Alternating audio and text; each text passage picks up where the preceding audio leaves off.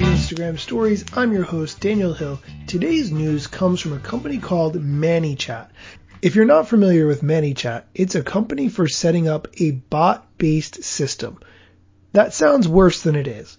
If you are a company or you are a storefront of some kind, and people often ask the same questions, by using a chatbot, you can respond to those questions, giving them the answers that they need without necessarily having a person in front of the screen or in the office. Since Instagram is opening up their API to allow for more connections like this, Manychat is one of the first companies to be doing something interesting and unique with that new API. Here's an example of how it works.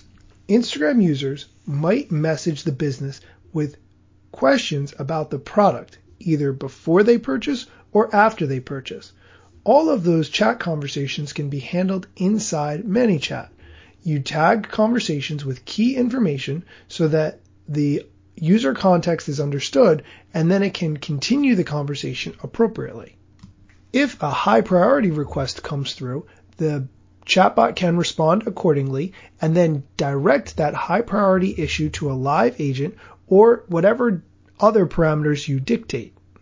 What's really nice about this whole concept is that you are giving people the interaction that they need when they need it, as opposed to telling them that you have to wait for tomorrow morning at 9 a.m. to speak to a customer service representative. If you have a sales or support business of any kind and you deal with direct messages that come through very often that are just the same message over and over, I would definitely recommend looking into Manychat and applying to be part of their beta to get the Instagram integration.